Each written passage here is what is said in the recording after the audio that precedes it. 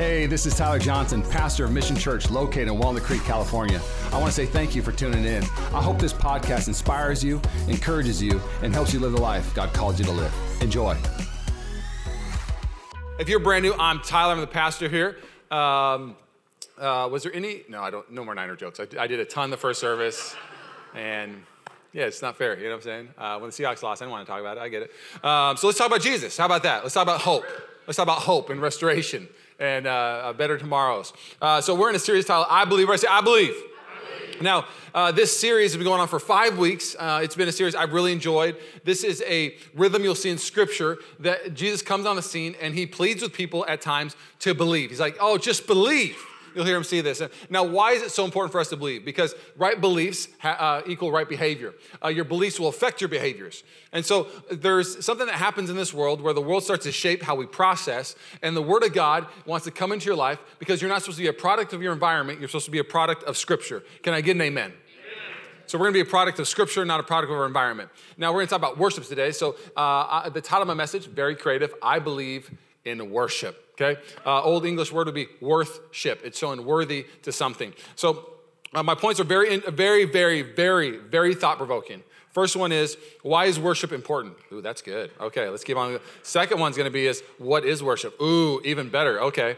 And then the last one we're going to talk about is, how do you worship? So why, what, and how? Does that sound great? Yeah. All right, so why is worship so important? Romans 1:21 through 23 says this. Yes, they knew God, but they wouldn't worship him as God. Oof. You ever seen somebody who knows God, but they really don't give him the respect? You ever been disrespected before? You ever seen somebody like not treat you the way you should be treated? There is a standard to how we treat God. There's a standard on how we should respond to God. This is what this is saying. They wouldn't worship him as God or even give him thanks. It's like they wouldn't even say thank you to the creator of the universe that saved him. This verse is to believers, not to the world. So it's to a church that had lost their way during worship, okay? And they began to think up foolish ideas of what God was like. Man, the church is doing that a lot right now. Well, God's like this, God's like that. Never ever get in a conversation of debating who God is. Go to Scripture and just say, did you see what Scripture says who God is?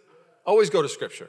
And so it goes on to say, as a result. So this is what happens when you worship wrong, when your worship goes off. As a result, their minds became dark and confused. Claiming to be wise, they instead became utter fools. And instead of worshiping the glorious, ever-living God, there's the great exchange in the Bible on the cross, and this is what I would title the terrible exchange in Romans 1. The great exchange is we got freedom and Jesus got death. We got the promises and he got the cursing. It's a great exchange. And 50 plus years later, the church again exchanges again all those things for a terrible exchange. They get this. What do they get? They exchange the glorious ever-living God. They worship idols made to look like mere people and birds and animals and reptiles. I've been to a lot of bad churches, but I've never been to a church that worships reptiles. Come on now. So why is worship so important? Here's what it says in Romans 1. Just look at this. When your worship's off, everything is off. When our culture is worshiping the wrong things, culture just goes off the reservation. When the value system gets turned upside down, it gets dark and confusing. Now let's take it from culture to your home. When the worship is off in your home, when you're worshiping the wrong things, your home is off. When you are worshiping the wrong things, your marriage is off. When you're worshiping the wrong things, your kids are off. Now let's take it personal. When you worship the wrong things, your life's just off. It's not aligned with the right things. Let me put it this way. If you worry a lot, you're just a worrier. You're always worrying about this and worrying about that and worrying about this. If you have a worry problem, it's probably because you have a worship problem. Let me say this. If you are dissatisfied in life, I'm going to show you a lot of scripture on this. If you're dissatisfied and not fulfilled, it's probably because you have a worship problem. You ready for me to say one of the most romantic things ever? All right, here I go. Before I met Rachel, before I married Rachel, do you know what? I was fantastic. I was great. My life was phenomenal. Whew. Do you know if I never would have married Rachel, my life would have been great? Oof. How could you say that? It's like a warm hug. Where's my baby girl at? She won't even be in service for that statement. Okay. No, I talked to her. We talked about it. Here's why. Because then when Rachel and I got married, guess what happened? I didn't worship Rachel. I enjoyed Rachel. Do you know I have a phenomenal marriage?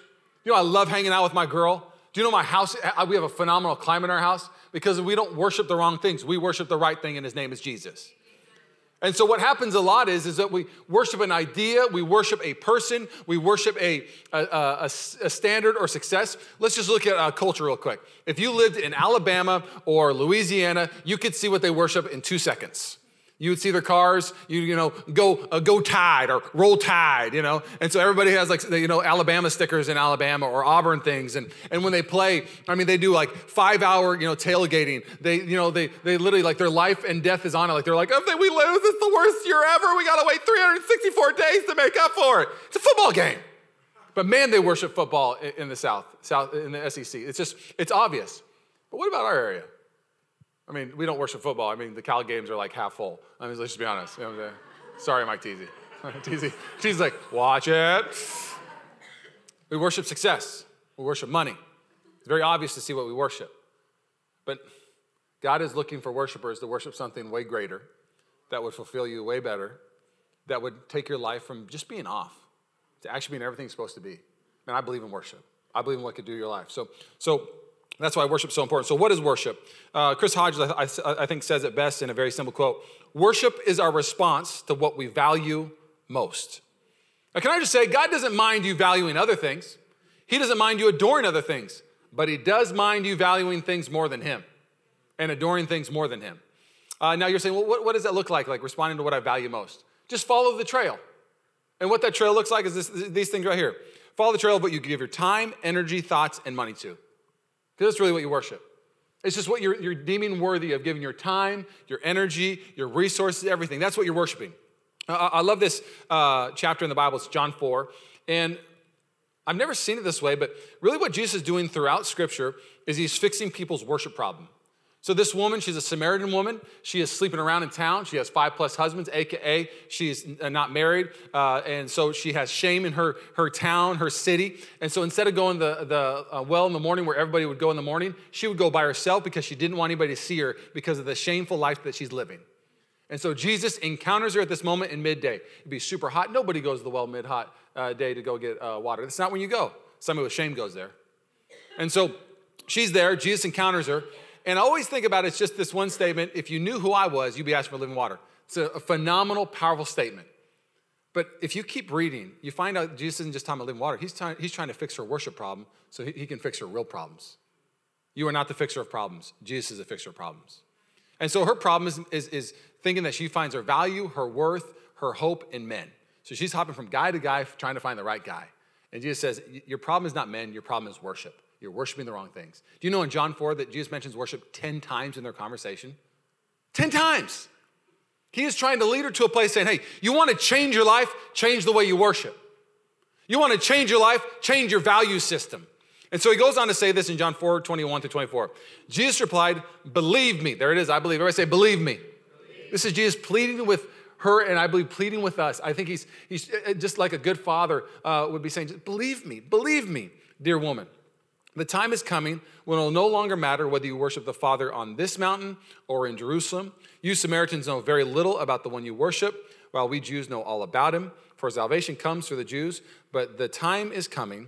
Indeed, it is here now. It's here now. Come on now. This is good. When true worshipers will worship the Father in spirit and in truth. And this is where it gets really good. The Father is looking for those who will worship him that way. Woo! So you're saying in this verse that we're going to worship in spirit and in truth. And not only that, the Greek word is he is seeking the earth, looking for worshipers to worship him that way. Goes on to finish with this. For God is spirit, so those who worship him must worship him in spirit and truth. So let's break down today's message. I'm just going to give you a little heads up. I'm about to pray. It's a lot of teaching. If you like preaching, come back next week, okay? Just come back, okay? Or watch last week's message, I Believe in the Father. It was preaching. It was awesome. But today's going to be a lot of teaching. Teaching is sharpen the axe. Preaching is teaching how to swing the axe. So there's going to be a lot of teaching today. So spirit. Why is he saying spirit? Well, the earthly temple that they were accustomed to was pretty grand. It was a pretty grand temple. And in that temple, you needed a temple to worship. And she's like, well, how are we going to worship? Don't we need a temple? He's like, no, we're no longer going to need a temple. Now, that temple had a candelabra, basically a bunch of candle stands that would light up the room. Jesus says, no longer do you need the candle stand in the temple. I'm the light of the world. I'm the new temple. So no more candle stand because he's the light of the world. They would put a bread of plate in there to represent life. No longer do you need to bring a bread of plate anymore because he is the bread of life.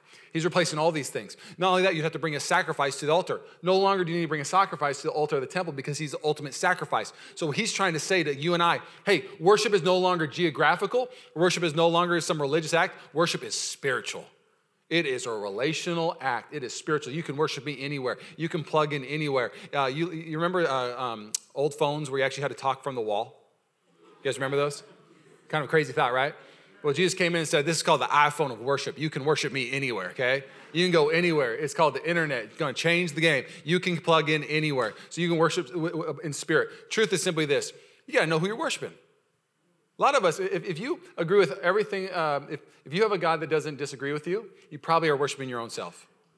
That's a Timothy Keller quote. I wish it was mine. It's not mine. And so what happens a lot is you worship, but then you're only worshiping to your preference. You're worshiping the way you want to worship. That is never the way Scripture shows us. We're supposed to worship with spirit and truth. And the truth part even means this. It should transform you. You should read truth the same, man. Love people, forgive people. And as you worship, it starts to make you love different. It makes you forgive different. It changes your mercy bar. It changes your grace bar. It literally transforms you. That's what happens when we worship in spirit and truth. Now that word worship, let's teach a little bit more, forgive me, and then we'll pray. Proskuneo is the Greek word in worship. It's used 50 plus times in the New Testament. It's the most common word used for worship. Now, what is proskuneo? There's two types of descriptions in this Greek word that you would have used in this time. One is if somebody walked in of extreme, like superior value, you would literally be on the ground, face planted, kissing the ground or kissing their feet, reverence on who showed up in the room. It's an amazing thing. So it'd be kind of like this. It'd be like if you were slouching and somebody super important came in, you would sit up. It would change you would respond even physically to who's in the room. So he's looking for worshipers that will actually respond to when they know that God's in the room. Another picture it shows, and I love this shows that God's a dog person, not a cat person. Where are my dog people at? Who loves dogs? Yeah. Who loves cats? I don't get you at all. I don't get you at all. I don't get it. My wife likes cats. I don't get it. So God shows right here that he's a dog person because he's looking for worshipers. He's saying proskuneo. The other picture in this Greek word is a dog licking his owner's hand, running up so excited to see his owner that he licks his owner's hand. So it's this enthusiasm, it's this intimacy, but it's also showing that there is a superior master and there is a person who is not the master. And so I'll never forget going camping with my family a handful of years ago. Rachel and I are camping, and my younger sister got a little Dachshund, a little wiener dog. And the cutest little thing. And so we wanted to keep it outside, but when you're camping, there are predators. And so above us in a tree was a big old owl. And every time we bring Duke out, Duke's the dog's name, the owl would be like this. No. And we're like, oh, you're about to eat Doc? No, you're not going to eat Duke. No, not today, Owl. And so we let him out, but then we kind of almost forget where he was. Like, oh, where's Duke? And then we see the owl. Like, okay, that's it. We're going to put Duke in the motorhome, and we'll take him on walks, but we can't risk Duke's life. Duke, you're going to have to go in the motorhome. And so I would walk in the motorhome, and the first time I walked in, it kind of caught me off guard, but Duke would just be sitting there, and he'd see me walk in, he'd be like, like, oh my gosh, Tyler's in the motorhome. Tyler's here. And he'd run up to me, and how do I laugh? I was like, oh my gosh, did we just become best friends? It was like this amazing moment. And so people are like, why do you always keep going back to the motorhome? Oh, if you only knew. My love language is quality time, people happy to see me. No joke, that's my number one love language. I don't need words of affirmation, I don't need gifts. I just want people happy to see me. So I'd come back 5 minutes later and do like, oh my gosh, you're back already?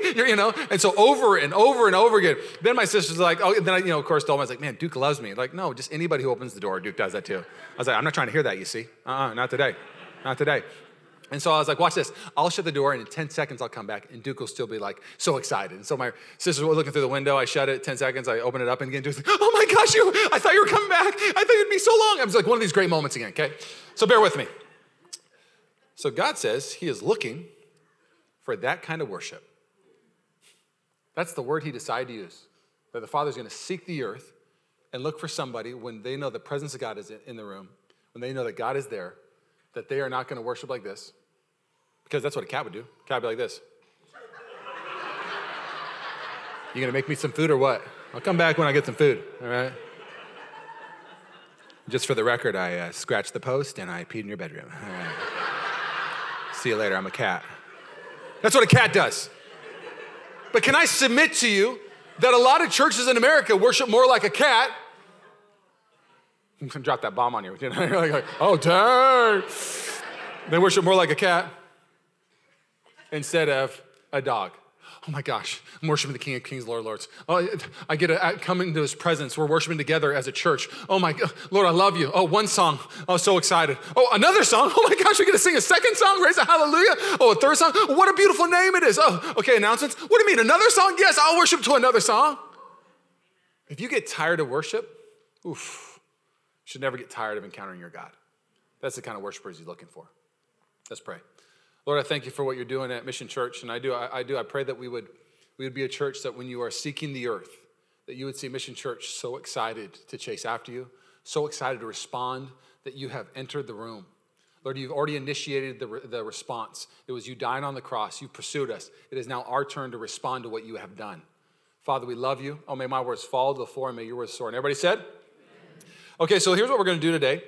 We talked about why is worship important? What is worship? Another verse I could simply read to you is Romans 12. And so, dear brothers and sisters, I plead with you to give your bodies to God because of all he has done for you. Let them be a living and holy sacrifice, the kind he will find acceptable. This is truly the way to worship him. Do you know that God does not want to be your Sunday God? He wants to be your Monday God also. He wants to be your Tuesday God. He wants to be your Wednesday God. He wants to be your Thursday God. Friday God. Can I keep going? Your Saturday God. This is the type of God, we worship. He's saying, I want you to respond on Sunday, sure. But when you wake up on Monday, I want you to respond the same way. I am your audience of one. Respond to me this way. And on Tuesday, respond to me. This is true worship. Singing songs on Sunday, great way to worship God. But the way you live your life, the way you respond to my godness, my goodness, if I could put it that way, this is real worship. And so how do we worship? How do we respond? And again, I think it's so interesting. What happens a lot in church is people tell me how they should worship by their personality. Well, this is my personality. This is how God knitted me to worship. Now, let's look at everything relational. God says that we are the church, we are his bride. So let's use a marriage illustration real quick to use the personality answer that a lot of people give in church. So imagine Rachel and I are married, and my bride tells me that when I come home, the biggest thing she wants is a hug from me. And I go, you want a hug from me? No, that's just too much to ask. Here's the deal, okay? You know I love you, and if I don't love you, I'll let you know. Does that sound good? Is that like the worst husband ever? Well, and she's like, hey, Rachel, yep. Now let's look at this real quick. But I would be telling my wife, but no, you don't understand, babe. It's not my personality to open the door and run up and give you a hug. That's just not my vibe. I like to settle down for a little bit. I like to kick my feet up. I want to have a cup of coffee. I'll do it when I want because that's just my personality, how I'm going to love you. I don't get to set the standard on how I'm going to love my wife. She gets to say this is how she receives love. I don't get to tell her how I'm going to give her love. And so God, as a king, says to his bride, here's how I receive love. He shares 7 Hebrew words in the Old Testament. 7. The biggest book in the Bible is the book of Psalms. You call it the worship book. I'm going to call it the love book because really worship is love expressed. So 150 chapters. Biggest book in the Bible. We see this word praise all throughout Scripture. Now, Hebrew words are pictorial, meaning that you can say one Hebrew word, but really it paints a picture. And so it take a paragraph to describe each Hebrew word in praise. So what we're going to do is I'm going to share all 7 words on what I would call God's love languages. What he's asking from the church to respond. He's saying, hey, when you walk into my presence, this is what I would desire. And you can say, well, that's just not my personality. Well, what a terrible spouse response. It's not up to you to tell God how he wants to be loved by you. He gets to tell you. Is that fair? Let's go to the first one, okay? First Hebrew word, this is how we worship, Hallel. Everybody say Hallel. It is, it sounds familiar, hallelujah. It is over 100 times in the Old Testament. It means to rave and boast, to celebrate, clamorously foolish. Woof. Let's look at the Bible real quick. Let's see how it's used. Psalm 35:18. Then I will thank you in front of the great assembly. Lord, I'm about to celebrate. I'm about to look like a fool. I don't even care, but I'm about to boast like crazy about how great you are in front of everybody, it says. I will praise you before all the people. So I will praise you before people. Let's use an illustration what that would look like. Let's say in your house, your great-grandma leaves you this necklace. You didn't think much of it, so you threw it in a drawer. Sometimes you even lose the necklace. Sometimes you don't even know where the necklace is. And then one day, you pull out the necklace, and your neighbor goes, that looks like a pretty impressive necklace. You should probably go get that appraised. And you're like, it's not a big deal. No, you should go get appraised. So then you take that necklace that you didn't even care about, you didn't have any response to, you bring it to the appraiser, and the appraiser's looking at it and is like, ooh, oh my gosh. Do you know what necklace this is? And you're like, no, what necklace? It's the necklace from Titanic. It's amazing, you know. Imagine that was a real necklace, okay? And so basically they're like, oh my gosh, this necklace is like from a king of whatever country in the 1800s. This necklace is basically priceless. It has diamonds galore on it. They're just not very clean right now. If we wash this up, they are clear like crazy. This is worth over $100 million. How would you respond? Would you respond maybe a little Hallel? Would you rave a little bit? Would you boast a little bit about what you just got? Would you maybe grab the necklace like, oh my gosh, this is legacy money. My grandkids their life's gonna be changed by this because this $100 million is gonna go a long way. You'd be calling your whole family. Guess what? The necklace that we had in the drawer, it's worth $100 million plus. It's the necklace from Titanic. It's a real necklace. They'd be like, what? Why are you yelling? Why are you screaming? Did you not hear me? It's worth $100. It's gonna change our life financially. You would post it on Instagram. You would celebrate it. You'd be like, look what I got. You know what I'm saying? Super Bowl commercial? Okay. Okay, that's an old one. Anyways, but you would be doing something. You would halil. Now let's take it to the other level. When you find out that the King of Kings and Lord of Lords saved your life, and it's gonna change everything. It's gonna change your marriage. It's gonna change the way you raise your kids. It's gonna change the way that finances used to own you. You used to worry a lot. No longer do you worry a lot because you worship a lot now instead. It's hard to worry and worship at the same time. It changes your life. You might get a little halil. You might praise a little different. And God's saying, when I change your life, you know what would love me? That you would rave and boast about it. That you wouldn't care what other people think. You know what it says in John 12? That when they believed God, they wanted to respond, but they wouldn't respond because they liked the praise of people more than the praise of God. John 12. May we not love the praise of people more. May we respond and say, I love the praise of God. Halil. Next one is yada, also known as tada. Yada, to acknowledge God in public, to lift your hands. So people are like, hey, why do you raise your hands at church? The most simple answer ever is because he told us to. That's it. He told me to. If God told me to flap my arms like this, to put my leg like this, and to stick my tongue out like this, what a beautiful name it is, I would do it. And you'd be like, why are you doing it? Because he says in his word over 90 times that I'm supposed to lift my hands to him. That's why I lift my hands. Do I feel like it every time on a Sunday? Do I feel like it in my house when I'm worshiping? No, I don't always feel like it. It's not even an emotional response. It's an obedient, I declare your God response. And so let's look at this real quick. Psalm 138:1. I will praise you, Lord, with all my heart. Before the gods, lowercase g, I will sing your praises. Again, what are those lower gods? Just other things that you value, but you need to put them in their place. I value these things, but I don't value them like my God. I don't respond the same way to these things as I do to God. Let's make it relational again. Imagine if my wife, maybe I hadn't seen her in a month, and she walks through the living room, and there's a bunch of people over, and she looks at me. She walks in, and this is what I do when I see her. What kind of response is that to my bride? Give her a little look? What if she walked in and went like this? Maybe I had a cup of coffee, man.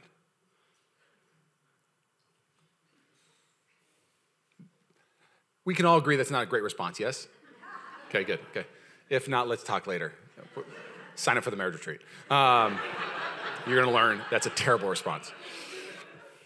Let's go on. Now, what if my wife walks in and there's a bunch of people, and my wife's been gone for a month, and there's, people who are brand new in the room, maybe some ladies who walked in, and they're like, who is that 6'4" guy? They didn't know I was taking because they're brand new, and we're not mad at them, but stay away from me, girl. So they're in the room, and Rachel walks in, and I do this. Rachel, my baby girl, I'm over here, get over here. And I raise my hand in public saying, that's my baby. I'm your husband. Do you see me? I'm in the same room. I'm over here. Come over here. And what this praise is saying is when you worship, it's saying lift your hands in a way saying, God, do you see me? You said in your word that you're looking for worshipers that would respond to you. Well, I'm responding. Do you see me, God? Because I see you. And what happens a lot in worship is the song comes on and we do this. Oh yeah, what a beautiful name it is. I heard that. That's good. Can we agree that's not a great response to our God who died on a cross? If not, you didn't know that, you need to go to Mission Track, sign up for a small group. We're gonna lift our hands to recognize God and say, God is bigger than everything. He is my God. It's not an emotional response. Now, don't get me wrong, it's okay if it's emotional. Emotions aren't bad. He created you to be emotional. So if you have a great emotional response, like you're excited that day, raise your hands. We really do live in a hedonistic culture. Hedonistic, all it means is that you let your feelings lead you wherever you want to go. If it feels good, I do it. And so many people process every decision by their feelings. We're not supposed to be led by our feelings. We're supposed to be led by the Word of God. And the Word of God will lead you to raise your hands. And a lot of time what happens is when you start raising your hands, it starts to affect your emotions. It's amazing. Let's go to the next word. Barak. to bless by kneeling or bowing. Psalm 103:1. Praise the Lord, my soul, all my inmost being. Praise his holy name. So this is a celebration one in praise. You'll see this 70 times throughout Scripture. You'll see in Psalm 72 when Solomon is celebrating the temple finishing up. So it's a praise of just accomplishing something for God, that God helped you do something you couldn't do in your own strength. Another one, it's used in Judges in the song of Deborah, showing victory, praising. So basically what happens is it gives direction to your success. It lets people know why you're successful. It lets people know why your life is the way it is. So when you have a great week and you have like a victorious week, one of the greatest things you can do is respond with praise. So, screaming out Jesus in service on a Sunday. People are like, why are you so excited today? Why are you celebrating? Why are you praising that way? Oh, it's one of the best weeks ever. He deserves my praise. He deserves to be glorified. If I keep the success to myself, it's not the same. Do you know the best way to really enjoy success is to celebrate the one who gave you success? That's what that word means. Let's celebrate success. Next one, Zamar, 40 times making music to God with strings. Psalm 92, this is one of my favorite ones for a reason. It is good to praise the Lord and make music to your name, O Most High, proclaiming your love in the morning and your faithfulness at night. To the music of the 10-string lyre and the melody of the harp. Stop. That word Zamar is not like plucking a chord like, Jesus, my... No, it is absolutely it is an all-out kind of praise that's saying, hey, you slap the bass. You get those keys and you start rocking. You get the drums and you start hitting those cymbals. You get that voice and you start saying, Jesus! Sorry, I can't do it. I'm tone deaf. But what it's saying is our God likes to rock. We have a cool God. Like if Jesus came in, he'd be like, oh, okay, we're about to party. Do you know our God likes to party? It's not a bad thing to say that. The kingdom of heaven is a great party. It's a great banquet. His first miracle was a party. So when we worship, people should see it more like a party than a funeral. When we're worshiping our first few songs, I call them our celebration songs. Now, if we are celebrating that Jesus conquered the grave, that no longer imagine if you were literally dead yesterday and Jesus raised you to life like Lazarus. How would you respond? What would be too much? Do you know in John 11, Lazarus is raised? In John 12, there is this woman, there's Mary, there's Lazarus, and they're pouring perfume, and they're pouring out this perfume that's worth a day's wage. And do you know what's happening in that room? People are judging that it's too much worship. They're judged when people worship too much. Maybe when like somebody says a verse or a scripture and somebody stands up like, woo, that was good, pastor. Come on now, read that 121 again. You're like, sit down, that's weird. Maybe they love the word of God that much. What's too much? Because what happens when she pours out this perfume, you'll see in Luke 7, you'll see in John 12, is bottom line, Jesus is being worshiped and he's loving it. She's kissing his feet. This is proskuneo on the whole another level. And you know what people are saying? That's a little too much. That could have been a year's wage. How about this? Why is she wasting it on your feet, Jesus? Can you imagine Jesus like, what do you mean they're wasting it on my feet? Do you know who I am? She's not wasting it. When you give God everything, it's an all-out kind of praise. You're wasting nothing. When I was dating Rachel, a couple of my single friends, and we'll go on to the next one, they would be annoyed how long I talked to Rachel on the phone. If Rachel called, they're like, see you later, Tyler, we'll see you tomorrow.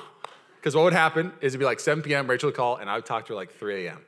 We'd just be on the phone. You know, my buddy Mike was visiting from Puyallup, and I remember she called at 7 p.m., and I talked till 3 a.m., and he's like, bro, what happened to you, man? And I was like, you don't get it, because you're still single. Single people don't get that kind of love. Single people don't get that kind of craziness. Well, people who watch people worship that way, the reason why you don't get it yet is because you haven't experienced them like that yet. Because Jesus says, the one who has been forgiven for much loves much, aka she experienced a forgiveness that you haven't experienced yet because you think that you forgave some of yourself. You think you're not actually, don't need to be raised to life as much. She knows she was completely dead in sin and Jesus raised her to life. What else could she do to give him everything she's got? Some of you think that you weren't really raised from death. You just think that you just got saved from just being okay. No, you were done. You were, expiration date, boom, thrown out. Jesus said, come back in. The least we can do is praise him like that. Does that make sense? Next one is Shabach. And just so you know I'm not pronouncing these correctly, okay? I don't speak Hebrew, all right? Maybe like, Shabach. Okay, I just can't do it. To address in a loud tone, to shout. So Psalm 63, 2-5 would say this. I've seen you in the sanctuary and beheld your power and your glory because your love is better than life. My lips will glorify you. I will praise you as long as I live.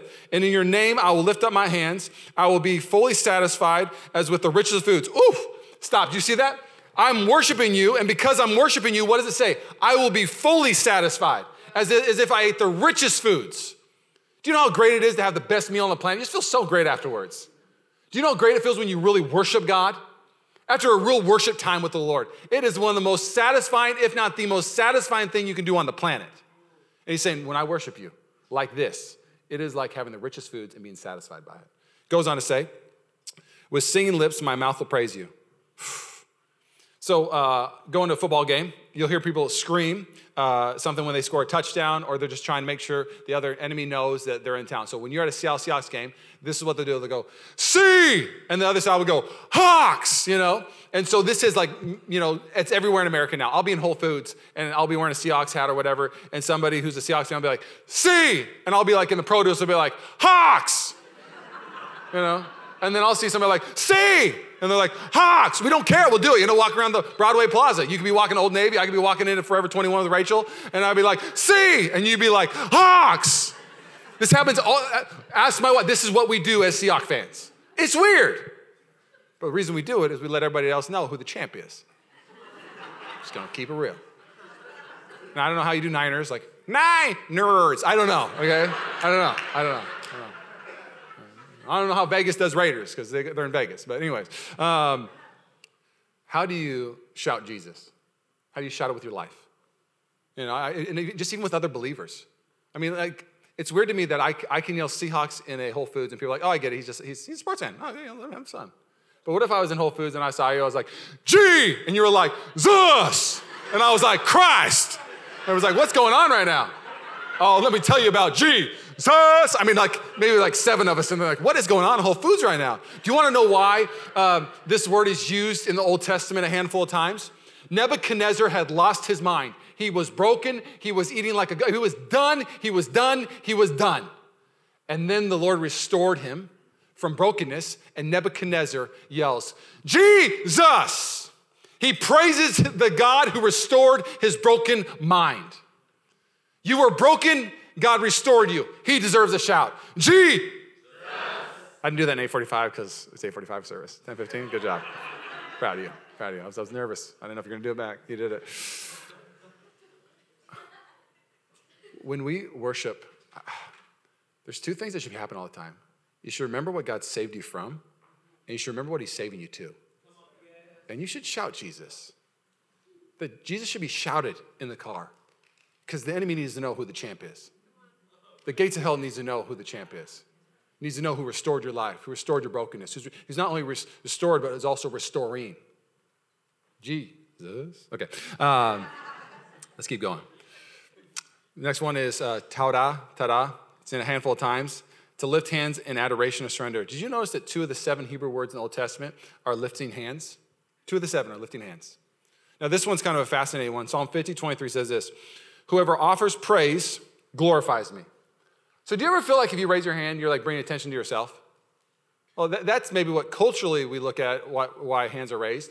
But biblically, when you raise your hands this way, it is saying, "Lord, I am surrendering. I'm bringing glory to you." And God saying, when you raise your hands and surrender to me, it glorifies me.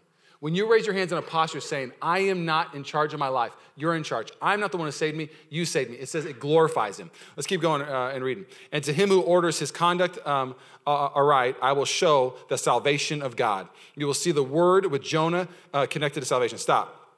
So let's use an illustration real quick. You're 4 years old and you have a G.I. Joe, okay? And you love that G.I. Joe, all right? Or you have a Cabbage Patch doll, whichever one you want, okay? Cabbage Patch doll or a G.I. Joe. Now, this person approaches you and says, "Hey, I will give you a $50 million mansion in the Walnut Creek Hills, Alamo Hills, East Bay Hills that overlooks everything. $50 million, just give me your G.I. Joe." And can you imagine the 4-year-old going like this? "Not a chance! This is my favorite G.I. Joe! Go, Joe!" You're like, "What are you doing? Well, we can buy like how many G.I. Joes with that mansion? Terrible. Just give him the G.I. Joe." Or, "It's my Cabbage Patch doll. I love it." That would be a terrible decision. Can we agree with this? Now, this word tada, this type of praise, is God has offered us salvation. We are giving him our sin. Or let's put it this way. God is offering you your purpose and fulfillment, and you have to give him your comfort. But you're like, "Why would I can't give you my comfort. I can't give you my preference. I know it's my purpose. I know it's my fulfillment. I know it's why you made me on earth, but there's no way I'm going to give you my comfort. Sorry, I'm going to hold on to my comfort. You just gave up the greatest thing that you were going to have. Worship will show you real proportions. Worship will put things in the right perspective. Let me put it this way. Jonah gets approached by God. Jonah, I'm going to use you to change the world. I'm going to call you to go to Nineveh. You know what Jonah says? Not a chance. I want my G.I. Joe doll. I want comfort. I'm not going to go. So what does Jonah do? He goes the opposite direction. God invites him to be a part of one of the greatest things to be fulfilled. And Jonah leaves, gets on a boat. And this fish, whale, whatever, swallows him up. Do you know that whale, theologically, if you really want to look at this moment, it's showing like what sin is. Sin is running away from your purpose in God. And then there's this thing called grace. It's a big old thing that will swallow you up and it will bring you back to God. And so the whale swallows up Jonah. And now he's in this thing called grace. He's in the fish. And you know what he says when he's in the fish? Here's what Jonah says. He uses that praise word again. He uses tada, the praise word. He goes right here, he goes, but I will shout of grateful praise. There's that word, will sacrifice to you. What I've vowed, I will make good. I will say salvation comes from the Lord. And the Lord commanded the fish and it vomited Jonah on dry land. This is his salvation moment. He's getting wrapped up in grace. He's starting to experience grace. Wow, God, I matter this much to you, that you want me to fulfill my purpose so much that you would swallow me with your grace. You would swim me back to where I'm supposed to be, like the prodigal coming home, if you will. And as he's being wrapped up in grace, he says this, I will exchange the G.I. Joe doll for the $50 million mansion. I will exchange my preference for my purpose. I will exchange my comfort for my calling. I can't believe I would hold on to the things of this world when I could have you. And what happens? He gets spit out into his promise. Some of you are holding on to your preferences right now instead of your purpose. Some of you are holding on to your comfort right now instead of your purpose. The only way for that to happen is to really start worshiping God with some todah. Can I put it this way? Can you imagine LeBron James, front row, got saved last night at the Starbucks. We were hanging out. Let's just imagine that didn't happen. It would be awesome. LeBron James, 6'8", he was playing the Warriors last night. Warriors lost. I was shocked, whatever. The Warriors have more... no, whatever. It's a stat, but it's crazy. Sports fan alert. Okay, anyways. LeBron James, front row. Barack Obama, front row. Bill Gates, front row. All three in the front row. Let's say some of the most famous kings and queens in history are in the front row right now. Queen Victoria, some other great kings are in the front row. And What a Beautiful Name comes on. And they've all been saved. They all said yes to Jesus. And you see LeBron James raise his hands, tears in his eyes, saying, what a beautiful name it is. What a beautiful name it is. And you see a sports athlete that you think has everything raise his hands and say, Lord, I had nothing until I had you. Is that bringing attention to LeBron James or the greatness of God?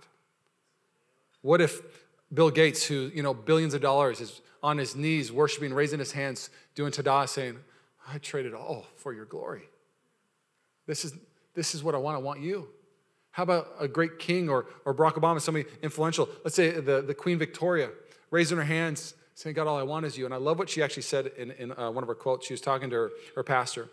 And she said, what's it going to be like when I see Jesus face to face? Will I weep? Will I shout? What will I do? And so she said, I wish to see Jesus in my lifetime. She wanted Jesus to come back in a lifetime. And the priest asked, why do you want him to come back in lifetime? And I love her response. She said this, because I should so love to lay my crown at his feet.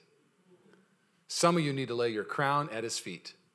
The crown of how great you think you are. The crown of, you take yourself too seriously. The crown of, you don't understand, I'm a boss, and some of my employees go here. They see me raise my hands. I don't look very strong. Can I be honest? You don't need to look that strong. He needs to look strong. Can I say it another way? You might think if you raise your hands, you may be looked at as less than, or you might be judged. If you're looked at less than, who cares? He's supposed to be more than.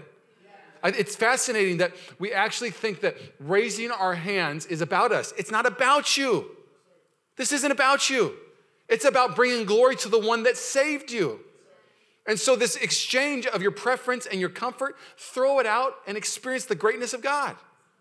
It's not going to, I can't wait. I've made excuses for our church. I'm just going to I'll be real, okay? So go to my buddy's church, a lot of young adults. They all raise their hands. They're all excited. They're all exuberant.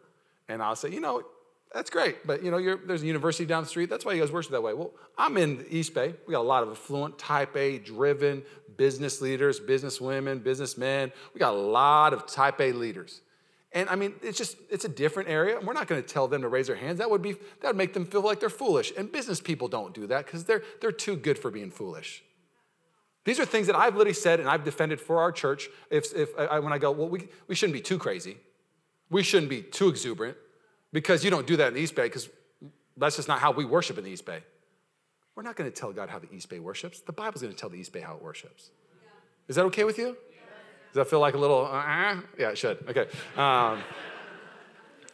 Last one, I'm going to invite the worship team to come up. The last one is tehillah. That's how it's pronounced. It's kind of like tequila, okay? But not tequila, all right? Tehillah.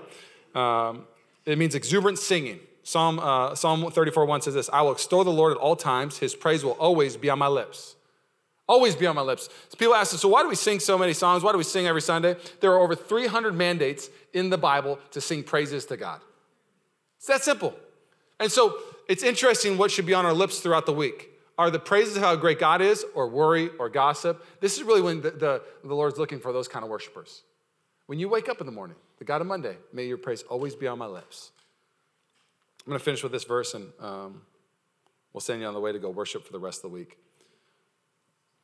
Luke 10:27 says this, love the Lord God with all your heart, with all your soul, with all your strength, and with all your mind, and love your neighbor as yourself. It's the most important commandment.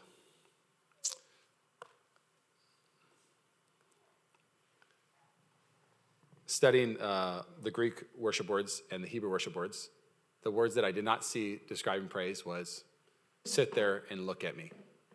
That's not a way that we worship God.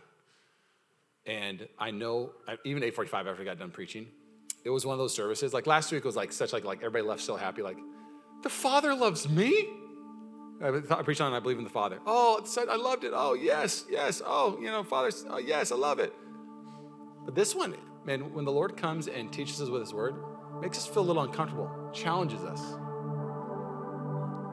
My prayer is that one of these praise words maybe did kind of touch a spot in your life where you said, Lord, we've been, and can I use this term, married, bride and groom. We've been in a covenant relationship for 15 years. Can you imagine not knowing that your spouse maybe loves holding hands and you haven't done it for 15 years? You would repent and go, I didn't know you loved holding hands. I'm so sorry. We can hold hands at the supermarket. You're my bride. Of course I'd hold hands with you.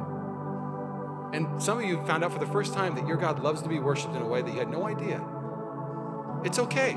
Don't beat yourself up over it, but say today, God, I get it. This is how you want to be worshiped. And not only that, this worship will actually benefit my life too. That's how good you are, God. They do studies. Those who celebrate more are less negative and worry less. But those who talk negatively worry more and get sick more. Do you know that celebration changes the way that your body even processes? Man, I want to celebrate more. Man, I want to praise more. Will you bow your heads with me? Thanks again for listening to the Mission Church podcast. If you enjoyed it, make sure you subscribe so you can keep up on our weekly sermons. If you're in the Bay Area, we invite you to come join us on Sundays. You can find all the details on our website at missionchurchca.com. Again, thanks so much for listening, and we hope to see you soon.